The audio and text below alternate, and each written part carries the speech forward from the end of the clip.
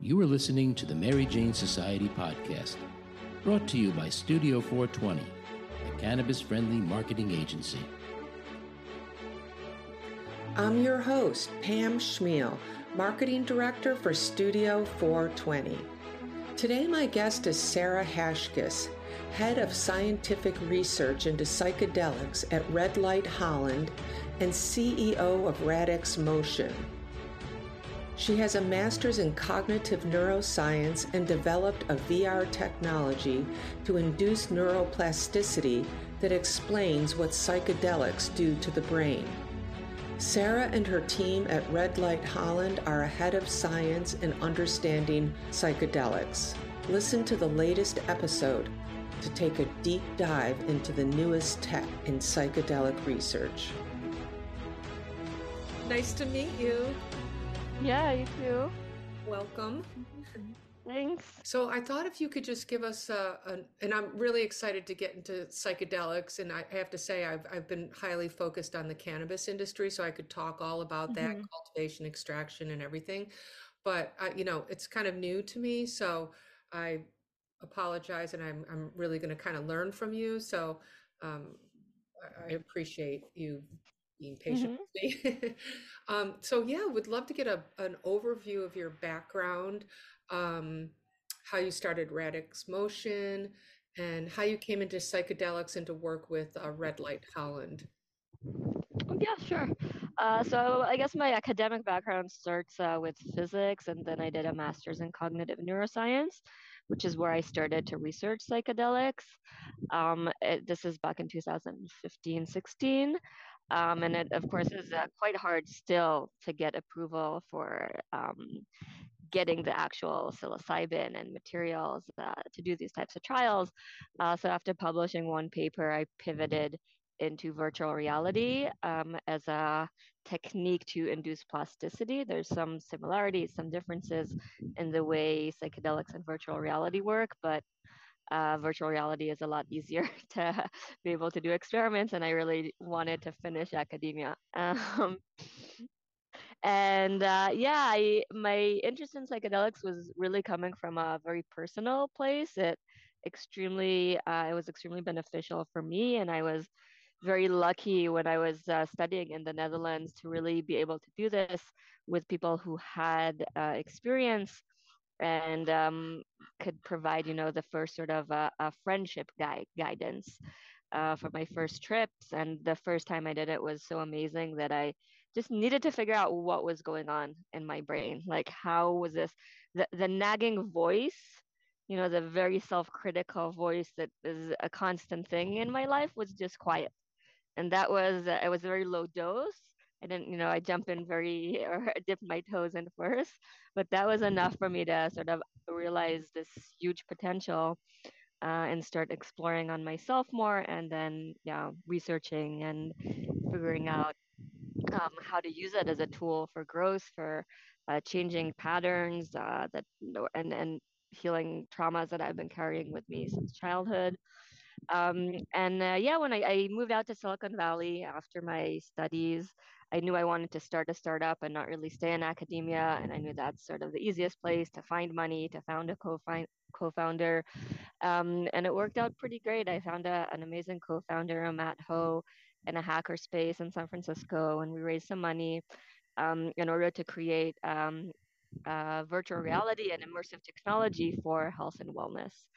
Again, to use this research that I came out with in order to induce plasticity in the brain with virtual reality. And we had a few different prototypes out there. My first client was actually Red Light Holland, and they really liked what we built for them. We built them a experience in virtual reality that explains what psychedelics do to the brain. So this was the first time that I could bring both my research topics together and both my passions. And that went really well. And then I built them the microdosing app. And as they grew, they acquired my company, and we're now their tech division.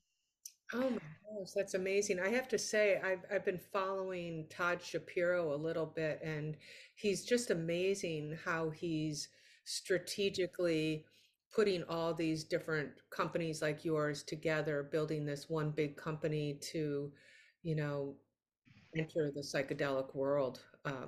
Yeah, I really like it because there's a very holistic view on mental health that includes, eating healthy, changing patterns. We call it the microdosing lifestyle. Even if you don't microdose, you can take a lot from that lifestyle to be present with yourself, to increase mindfulness.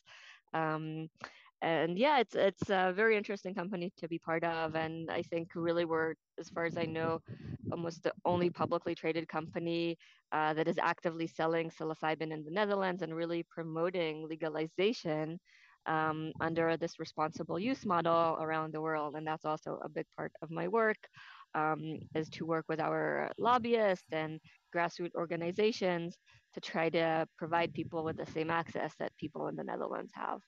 Hmm. So yeah, so I just want to clarify that, for people who are listening and for myself is, so I know in the Netherlands that you can legally sell the truffle mushrooms, right?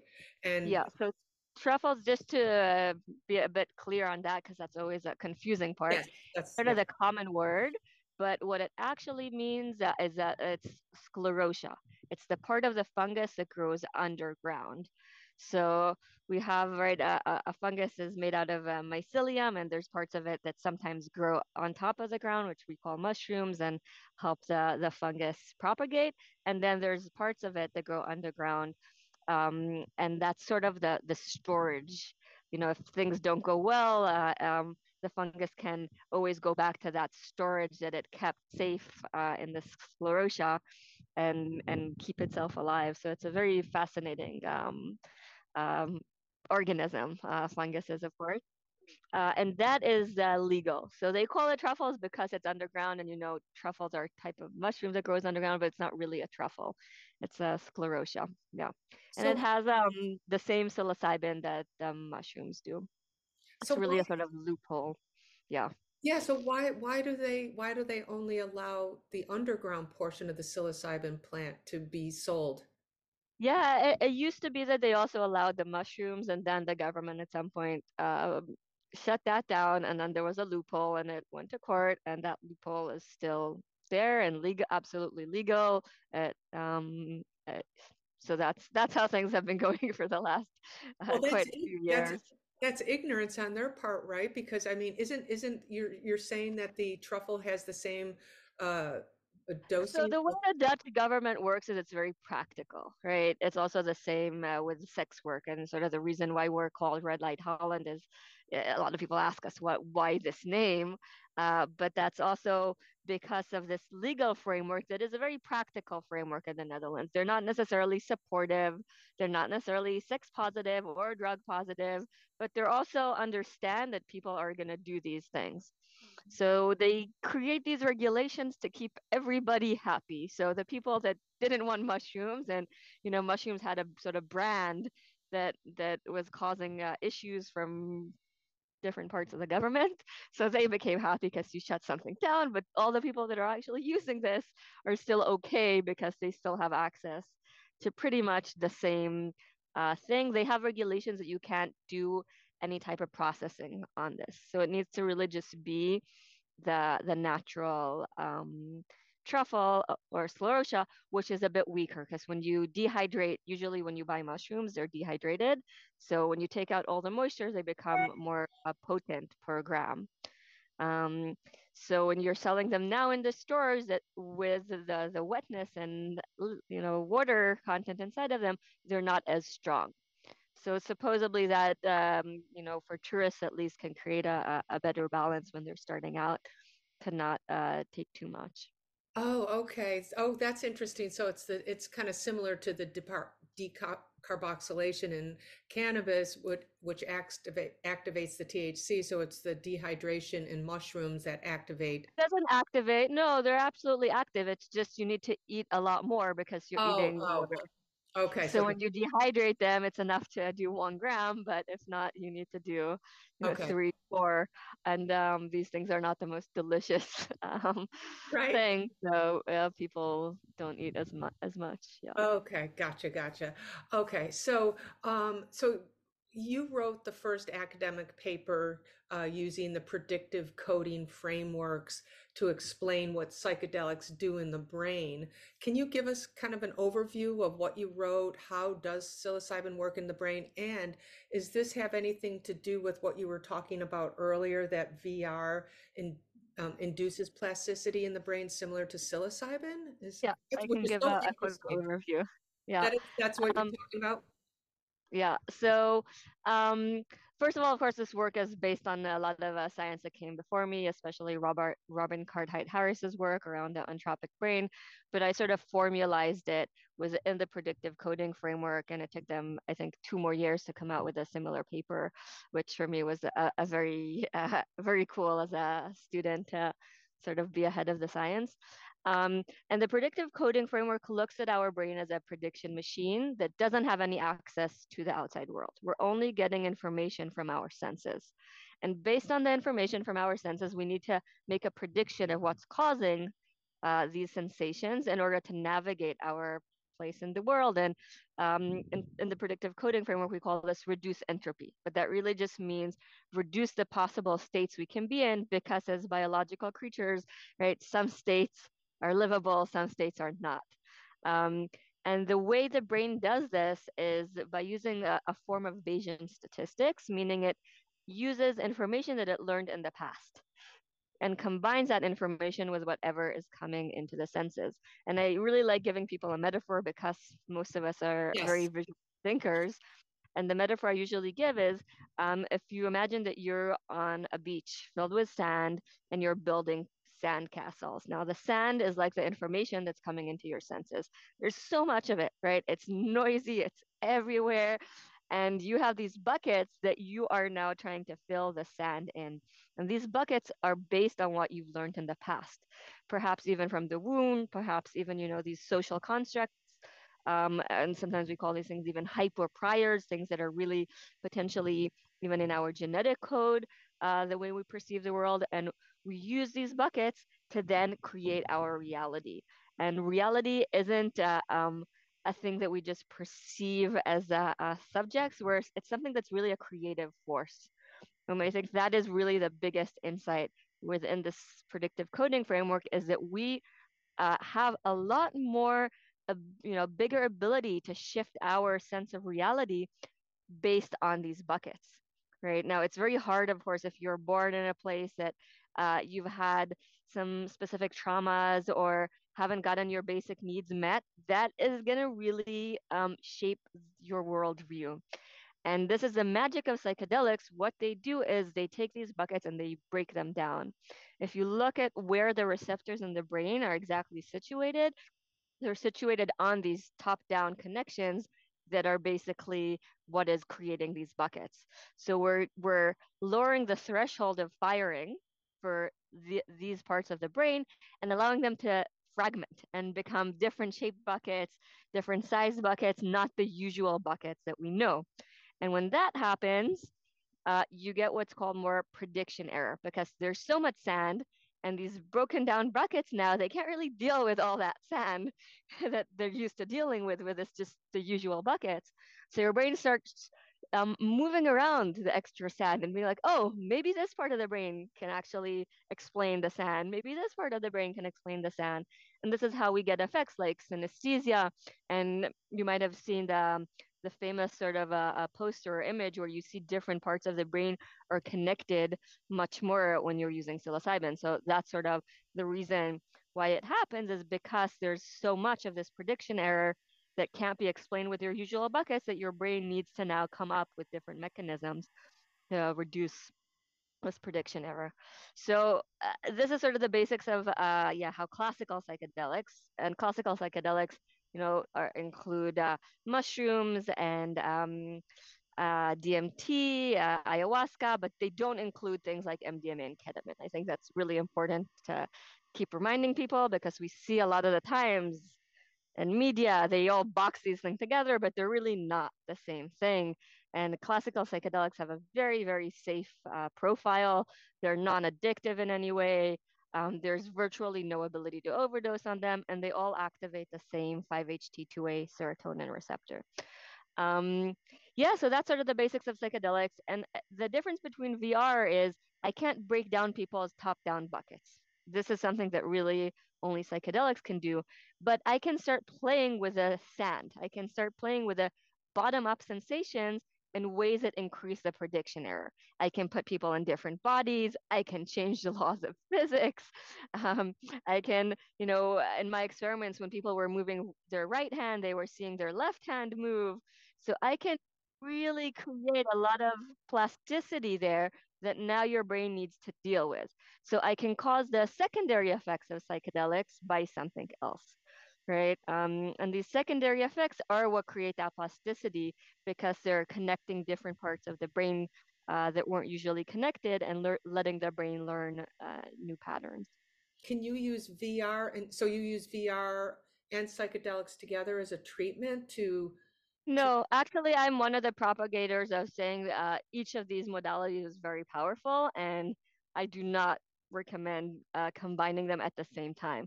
I think there's a strong use case of using VR or like we're doing more as a preparation.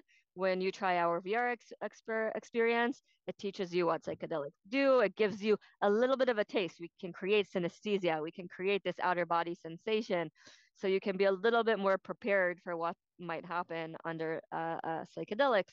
It gives you this scientific model that helps anchor you in the best knowledge that we have currently because like we've seen the brain is really great at jumping to new buckets and making up new stories. So a lot of times we're seeing when people go through psychedelic retreats, if they don't have this model of science, they can come back with very far-fetched beliefs. And sometimes these beliefs are harmless and they help them and it's okay, but who knows, right? So personally, as a scientist, this is something that's very important for me to at least give people an accessible understanding of this scientific model that I think is very useful to navigate psychedelic situations. It's very anchored in me. So I know that even if I'm having a very difficult or scary experience on psychedelics, I know that it's my brain that's creating it. I know that I'm not seeing actual wolves running after me, but that it's some type of my subconscious presenting it to me in a way that I can learn from or change or interact with. And I think that's very important to understand when you're, starting to explore these substances is they're not showing you some ultimate reality. They're not showing you a different dimension. They're showing you what's inside of you. And that's magnificent. That's magical. The level of complexity that we have with 86 billion neurons and trillions of connections, we are the most complex structure that we know of in this galaxy and universe. And being able to sort of look into your operating system is what psychedelics do. And by looking into our operating system, we have an opportunity to then start modifying it, upgrading it in little places. But again, I'm also very cautious about this like higher consciousness. There's no such thing. you know, we have again very complex brain, and we have an ability to learn how to be kinder to ourselves, to the environment, to our friends, learn how to be maybe more functional to our current environments. Because a lot of people again they adapted to early stage conditions when our brain was very plastic, and that doesn't necessarily benefit us now. And maybe it did back then. And I think that's our therapist. We work with a therapist, Jeff Hamburg. That's something he was reminding me. And when we made this mindfulness program that we're coming out with a biofeedback device, that's a very big thing for brains to understand and be grateful for the fact that we did have these adaptive traits because they helped us. Obviously, we're here. Right. So whatever adaptive trait that we had as a child or as a teenager or a baby, that got us to where we are, it worked. And but it might not work anymore. So it might be time to say thank you and let's try something else. you started out with your brain as a baby, and then all the things that you do to your brain and abuses, or drinking or bad eating habits, and then the connections change in your brain. Is that what microdosing does? Is it kind of puts you back to where you are, or just gives you more just fluid movement into shape it better? So you're saying we were more plastic, more rigid, unformable in a way, but now because of psychedelics and other things, we can move our So brain. we have it starts really from the womb already, right? This is when we start learning and adapting to traits.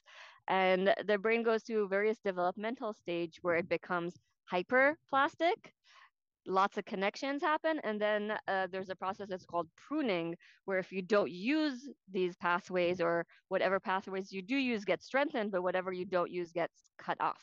Like if you imagine a tree branch, and literally, neurons look like little tree branches. So whatever isn't being used and hasn't been connected gets cut off. So there is some evidence that shows that psychedelics can take us back to this type of developmental stage where these neurons can start actually regrowing these new pathways, to remake these connections. And again, there's a lot of research that we still need to do, and this type of research in humans is especially hard because um, we're not opening up brains and looking at how the neurons grow. But this is the theory of what we think is happening. Now, microdosing is very interesting. There's also been less research on this. There's been virtually very little research on patient populations. So most of the research that has been done with microdosing is on healthy people. And I keep being very confused why people that don't have depression or anxiety, why there's an expectation that their non-existent depression or anxiety will be improved in the forms, the questionnaires that they fill out while microdosing. So we really do need research that is on people who do have anxiety or ADHD or depression on microdosing, to be able to see and learn more of what's going on there. We do know a few things though that have been starting to pop up lately, and we are seeing effects on the brain waves. So we're seeing the brain waves of people that are on microdosing actually change in a similar pattern that we see on larger doses, which means that the slower waves are weaker, and the slower waves are again correlated to our buckets. So potentially the same thing is happening, but not to this very large degree. It's probably this grayscale. There's no necessarily like cutoff of how plastic or connected your brain can be. Um, and the one interesting research that they did do with a patient population was OCD, and they did see an improvement with a microdose. And I think that's definitely OCD and people who are in some type of pattern that they can't break. I think there might be very interesting potential for microdosing for that. But also we're seeing things like migraine headaches. This is more in what we're calling anecdotal research, or just people. Paul Stamets has huge amounts of people filling out non-clinical research, but it's still big data is also quite valid. And things from migraines to potentially even improving on PMS symptoms. So really very, very interesting field to explore. And especially, I'm also very fascinated to see if it can help people with ADHD. I think this is one of the things that we came out with this microdosing app also to try to gather more big data from people that are doing this in the Netherlands. They have access to our therapist, Jeff Hamburg, there. And if they want to, we are very privacy first. This is part of why I got into tech, to lead by example of how I would like my data to be treated. So you need to really opt in to share your data, and we have no identifying information about you. But we are seeing around 50% of people are willing for us to examine their data, and we're seeing interesting patterns that the younger generation is indeed using this to help them with focus. And Oh, I really? think that might be very interesting to look into, because currently the ADHD medications, are they work on the dopamine system, and they have a lot of side effects. We don't talk about it so much, but they're very addictive. I've had two friends at least that have gone through like actual psychotic breakdowns from abuse of Adderall. Yes, Um, Adderall is awful. I've yeah, I've witnessed that myself in a couple young kids, like under yeah, 30. They're yeah. going crazy. They're absolutely like yeah, and the dopamine system is what tells our brain what out of the sand and the sand metaphor, which sand is important. So just imagine we're tweaking with what our brain thinks is important and messing that whole structure up. Long term, it really has big effects of megalomaniac thinking and loss of plasticity. It's almost like, yeah. So I really, and obviously some people really need it, but my general belief is that it is way overprescribed. And I've seen a lot of abuse and unhealthy patterns with it. So if there's a chance that microdosing can be some type of alternative to that, I think that's very interesting. And yeah, and I'm hoping we get to see more and more research in the years to come. And with people who are trying to treat these certain issues like PTSD, anxiety, alcoholism, depression. So is that something that is just regular microdosing? Listen, we can't make any medical claims, right? This is we're way early in the stage to make even on like high doses of psychedelics, nothing has until there's sort of Yes, FDA yes, of approved course. Oh, something. yeah. We need to be very careful with that. Yeah, Um, and I think the path to healing is very individual, and I think we need to be very careful of jumping to a conclusion that psychedelics or microdosing is a solution for everything. yeah, Um, Neither small dose or big dose is a solution for anything. It's I love Susan Blackmore has an amazing quote about psychedelics can show you the top of the mountain, but you're gonna need to reach there by yourself. Because once the drug effect is gone, you're back again in your daily life, and you've seen that glimpse of a new pattern of something that can be done differently, and now it's up to you to engrave these patterns on a daily basis. And that's why what we're trying to do is really build support structures around the use of psychedelics, whether it's microdosing or macrodosing, but build support structures that again include our therapists, include community events. We're building hardware that will um, help bring mindfulness home. It's called, if you go to wisdomtruffle.com, we're very close to launching it. It's a biofeedback device, and the bigger one will actually encourage you to put your phone down, and it'll keep your phone safe and charge it. So trying to get behaviors that can actually help us on our daily life and give us back our dopamine, because these cell phones and screens and our modern day of life has really hijacked our dopamine from us into bling bling bling notifications, something's happening. yeah, something's And happening. it's happening all the time, and that's not healthy long term. That causes most people to be very anxious and high stressed, and we don't take time for the things that really recharge us, which really is very basic things. It's connection, right? Connection to our body, dancing, stretching, feeling the joy that comes from being a physical body, and then connecting to our close people and friends and partners and nature. It's very simple. And part of it is, I think, capitalism has hijacked this, because these things don't cost a lot of money, right? Like me dancing in my room by myself is not something a company can easily capitalize on, or me going to a walk in nature. So, but this is really where our joy, human beings, as embodied creatures, comes from. And I think this is what I love about Red Light Holland, is that, again, this holistic approach of understanding that this is what people need, and how can we build a company around giving people these basic needs. Wow, what a great reminder. And I'm a perfect example of that, especially living in New York City, going Oh, so yeah. fast, constantly feeling like, okay, I have to go on a walk, I have to listen to a podcast, I have to learn this, I have to be listening to this, I have to, but it's true. Like you've got to take that 5 minutes and come back to it. Thank you. That's a really good reminder. I might even focus on that. Um, but as far as the iMicro app that you developed for Red Light Holland, is that just being tested in Amsterdam or Holland right now? Well, And again, it's a publicly for it's a sorry, it's a privacy first app. So we don't know where people are from. We don't ask any identifiable information. But legally, we can't encourage anybody to microdose in a place where it hasn't been legalized or decriminalized.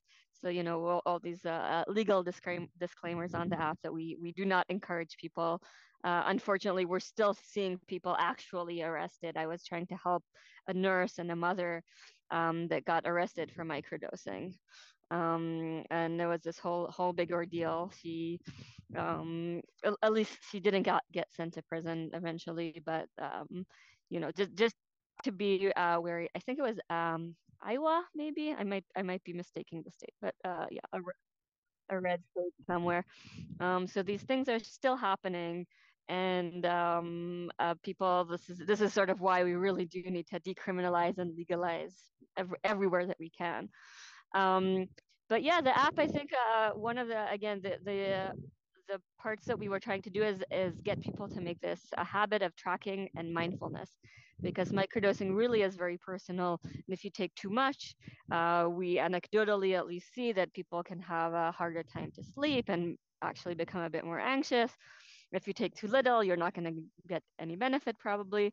So just notice on yourself with a journal, with access to a therapist, to a community where you can write things and get other people's advice and support.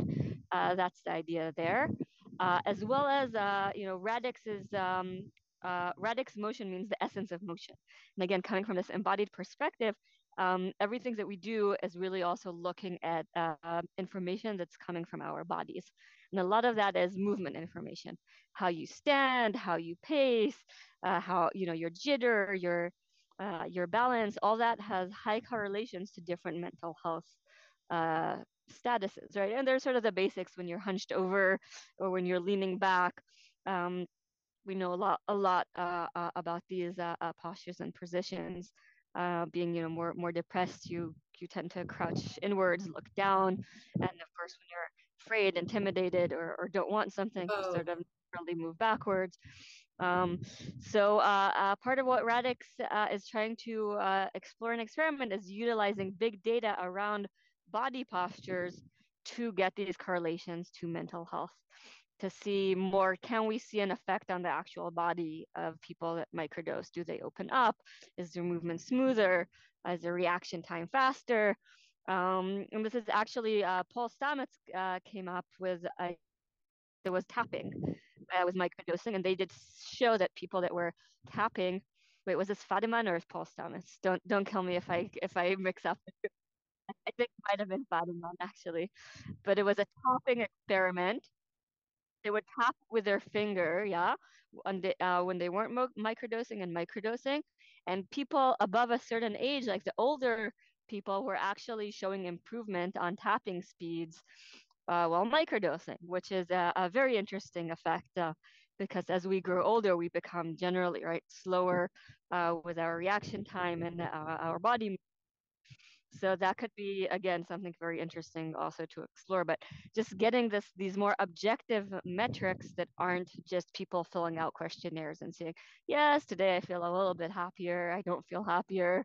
They're very subjective. And this is me maybe coming again from like a physics background and less of a psychology background.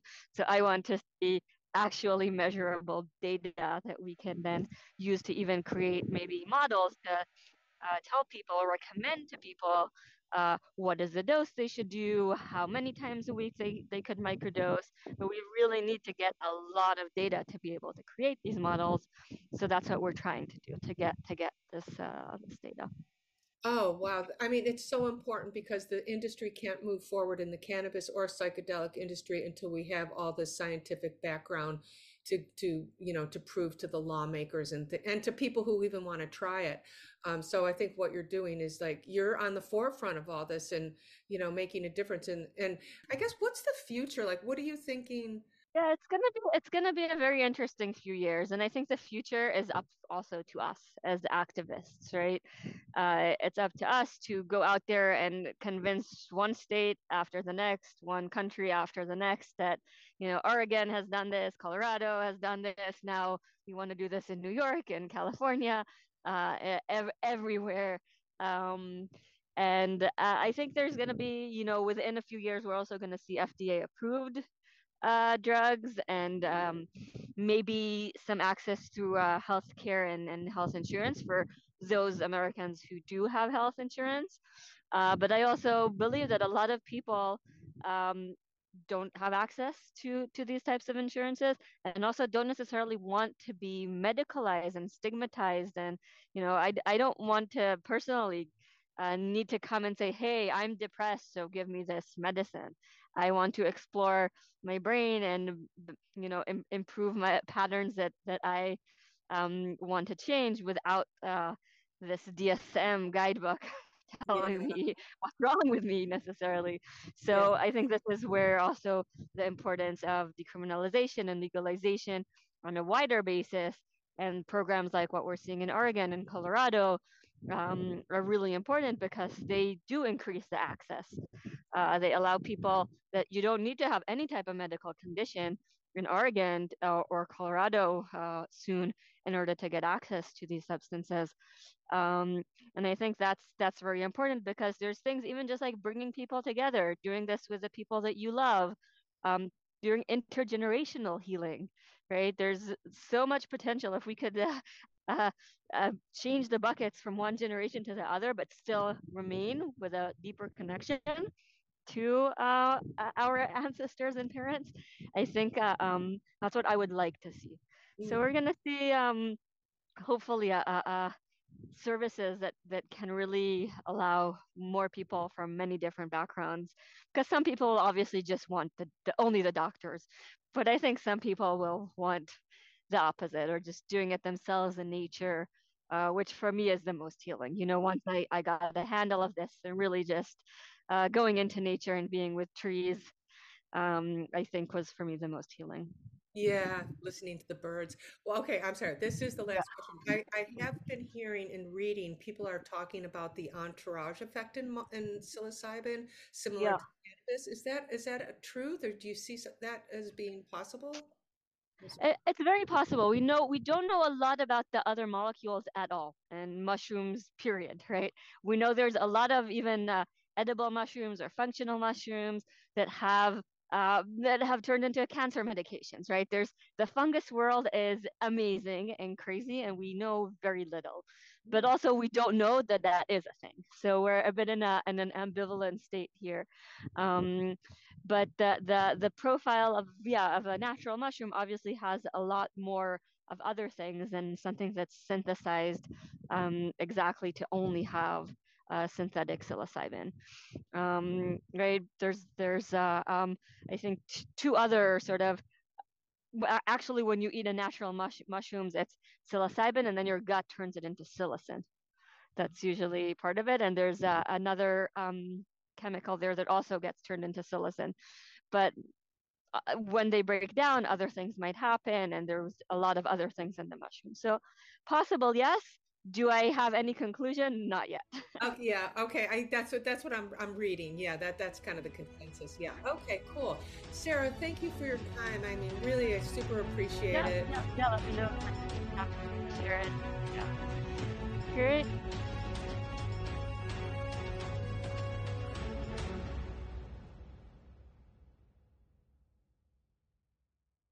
Thanks for listening to today's show. To check out more great cannabis podcasts, go to podconnects.com. Here's a preview of one of our other shows. Season 1 of Dope History is now available at dopehistory.com. Dope History weaves you through the lives of those who have been touched by cannabis or have had an influence on the events that shaped our laws or relationships with this plant. You'll hear tales from Frenchie Cannoli, Keith Strop, Eddie Lepp, Tom Alexander, Ed Rosenthal, Wolf Seagal, Jorge Cervantes, and Tommy Chong. Available now at dopehistory.com.